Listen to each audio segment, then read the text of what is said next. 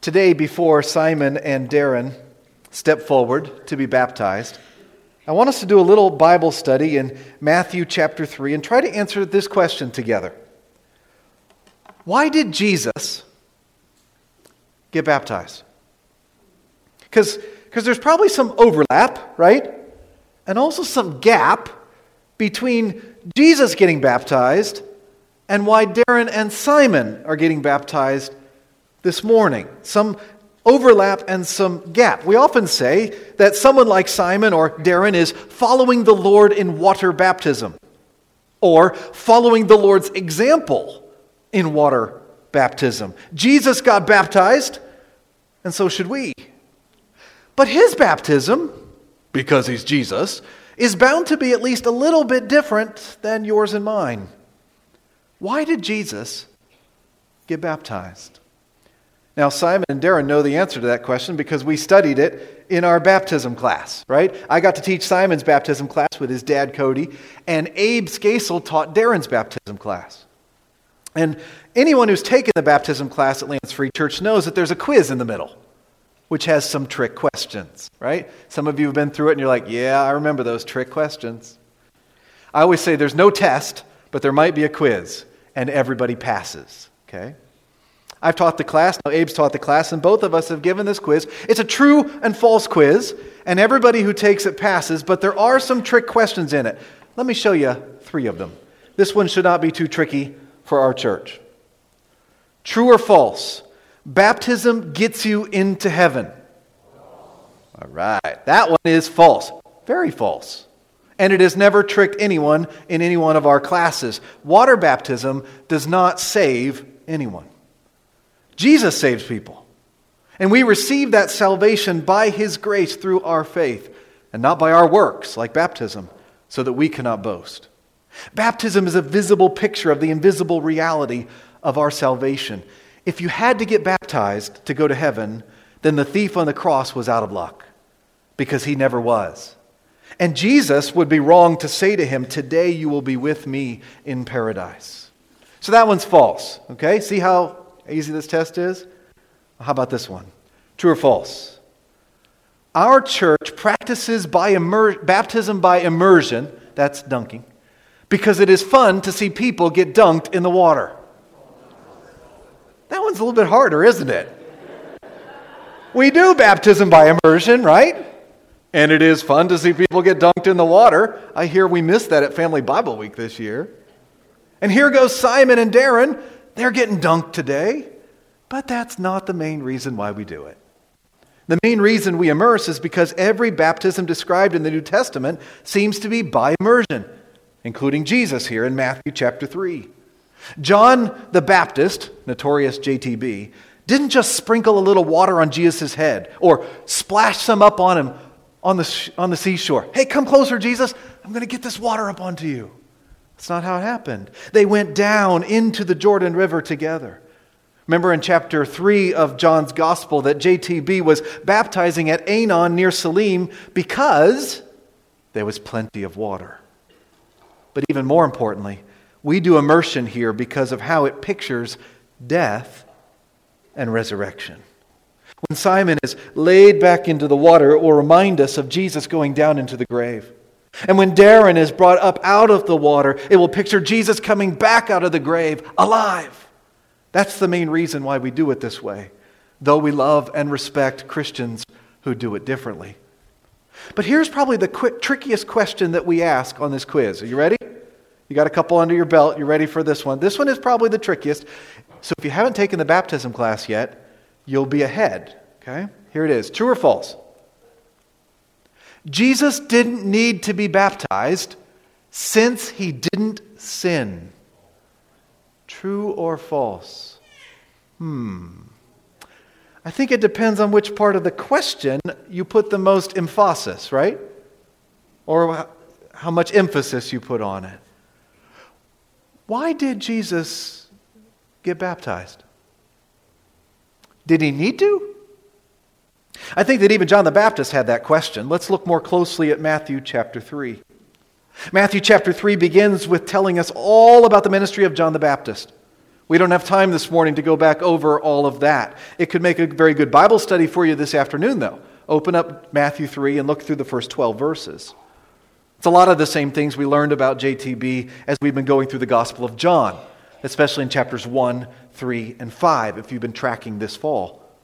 John is the voice from Isaiah 40, calling, "Prepare the way for the Lord."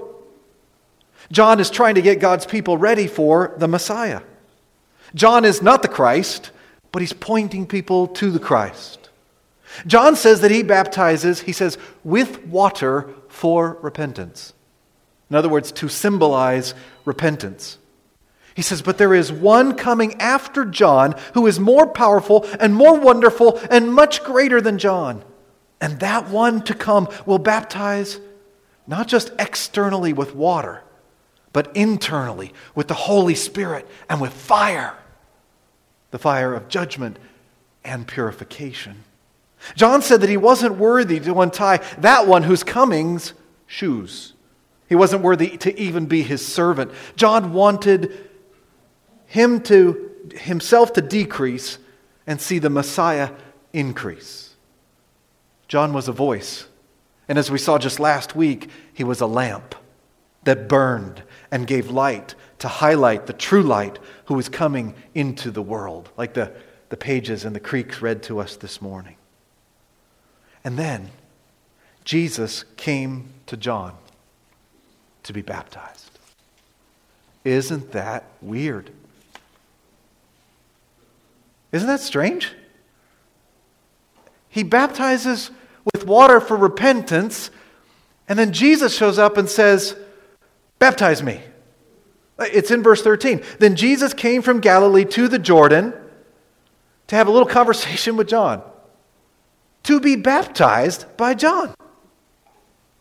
The one that John has been preaching about, pointing to, shows up on the scene, and John somehow knows this, that he's the Christ. We don't know all of why he knew or when he knew, but he somehow has gotten the memo by this point, and John says, "Yeah, I'm just not sure about this." Jesus shows up and he says, "Okay, I'm here. I'm ready to be baptized. How's the water?" It's nice and warm. I bet the Jordan isn't as warm as that is. "I'm ready. Let's do it." And John's like, I think we might be getting this backwards.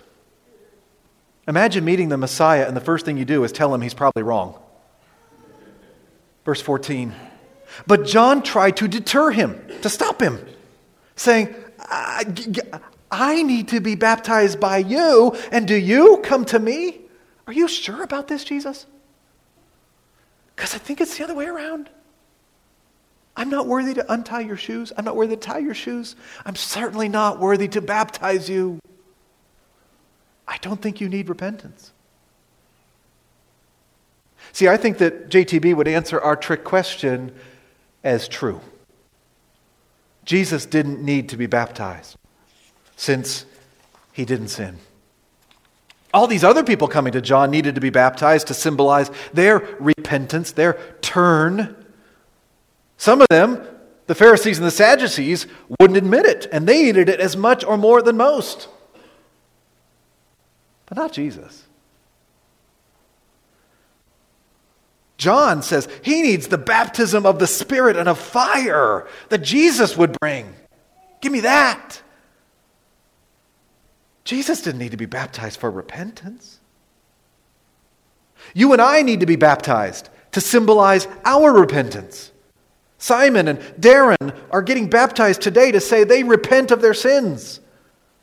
But Jesus didn't need to be baptized for repentance.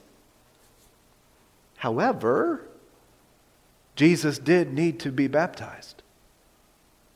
Because you notice Jesus doesn't say, "Oh yeah, you're right. What was I thinking? I don't need to be baptized. That's for you guys." And he also doesn't say, "Oh yes, I must repent. I'm a sinner just like you." No, what does he say? Look at verse 15. Jesus replied, "Let it be so now. It is proper for us to do this to fulfill all righteousness." So I think that Jesus might answer our trick question as false.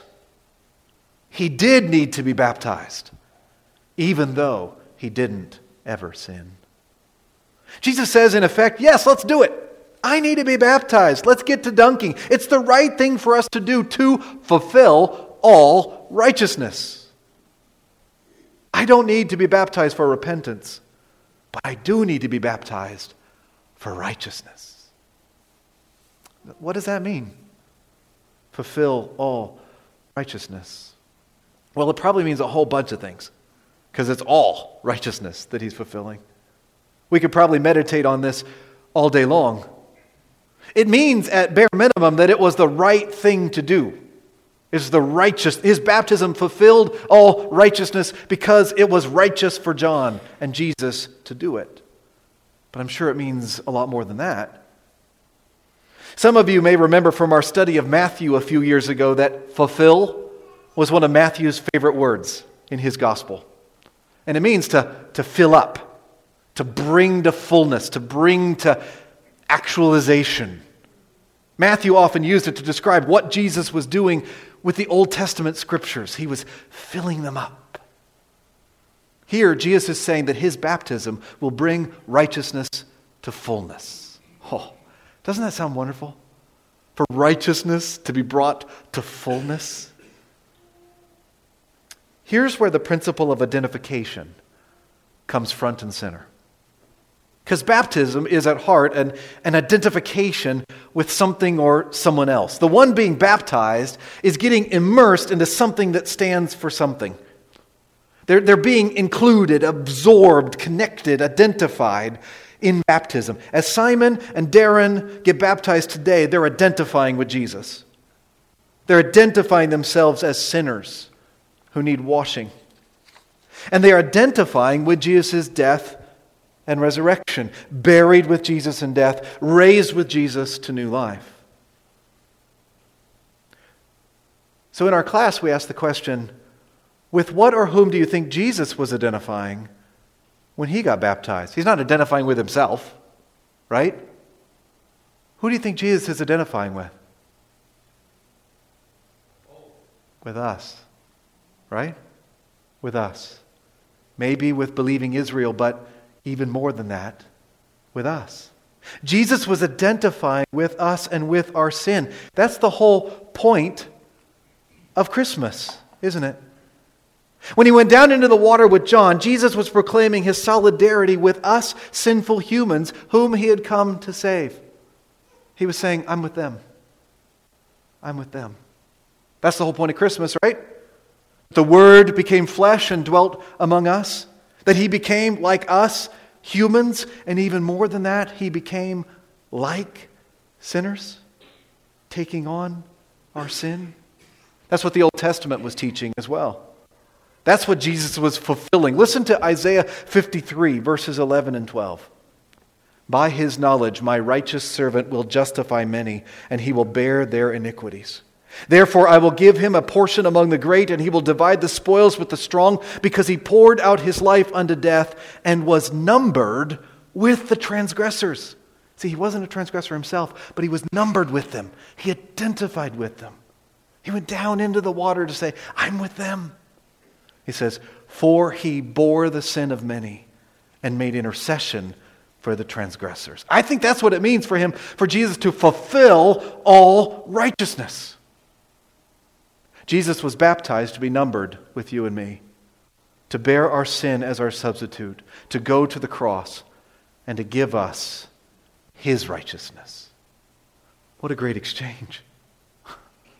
Jesus took our sin and gave us his righteousness. That's a big part of the picture of what Jesus was doing that day. So that when Darren and Simon get baptized, they're picturing the flip side of that. They're going down to symbolize their sin being put to death with Jesus and coming back out with Jesus' righteousness resting on them. As the choir sang, little baby Jesus, born to die, to suffer on the cross for you and I. Jesus had to do it. Jesus had to get baptized. His Father said so. to picture what Jesus had to do on the cross to fulfill all righteousness. And then when he did, all heaven broke loose. Look at verse 16. Then John consented. So Jesus was dunked. As soon as Jesus was baptized, he went up out of the water. At that moment, heaven was open, and he saw the Spirit of God descending like a dove and lighting on him. And a voice from heaven said, "This is my Son, whom I love. With him I am well pleased." Wow. Wow. Can't imagine what that was like. It was like nothing else. The heavens broke open. It was cataclysmic, apocalyptic. And the Holy Spirit of God descended on Jesus and came to rest on him. The Spirit looked like a dove. I'm not 100% sure why. Perhaps like how the Spirit hovered over the waters of creation at the beginning.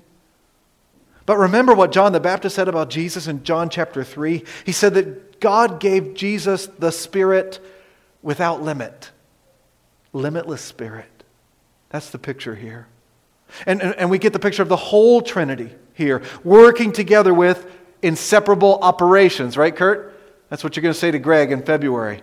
Inseparable operations. Father, Son, and Spirit working together as one because they are one. One God in three persons. Not just the Son being baptized.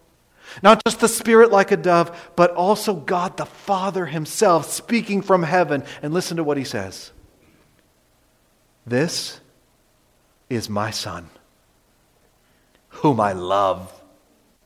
With him I am well pleased. Why did Jesus get baptized? Not just to identify with us, but to be identified as God's beloved Son by God the Father himself. That's the difference between when we get baptized and when he did. What a difference. God the Father himself says, "This is my Son."